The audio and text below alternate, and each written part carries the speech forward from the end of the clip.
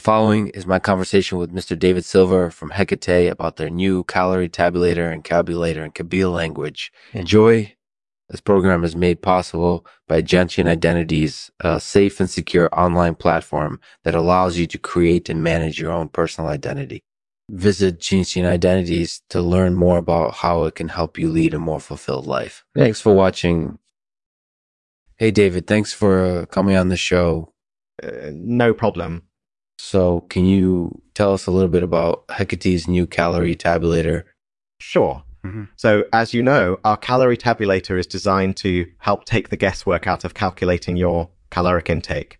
It also uses a Kabyle language support so that you can easily track your food intake.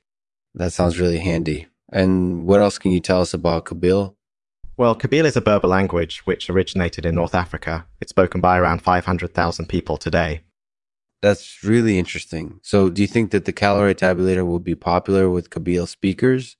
I'm sure it will. And we're also excited to offer it as a support for the language to our customers. After all, it's important that we offer as many options as possible to our customers.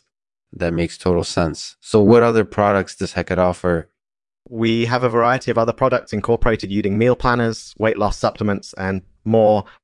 That sounds like a great selection. And what do you think sets Hecate apart from other companies in this space? I think our commitment to offering options and convenience sets us apart from most others in the space. We want our customers to be able to find the products they need without having to worry about complicated math or having to track multiple items. We think that makes us unique and helpful in this marketplace. That makes a lot of sense. So what do you think about Kabyle? Oh, I love Kabyle. That's great to hear. So what do you think it will mean for the language and its speakers? Well, I think that Kabyle will continue to grow in popularity. It's a very unique and interesting language which is sure to be appreciated by those who speak it.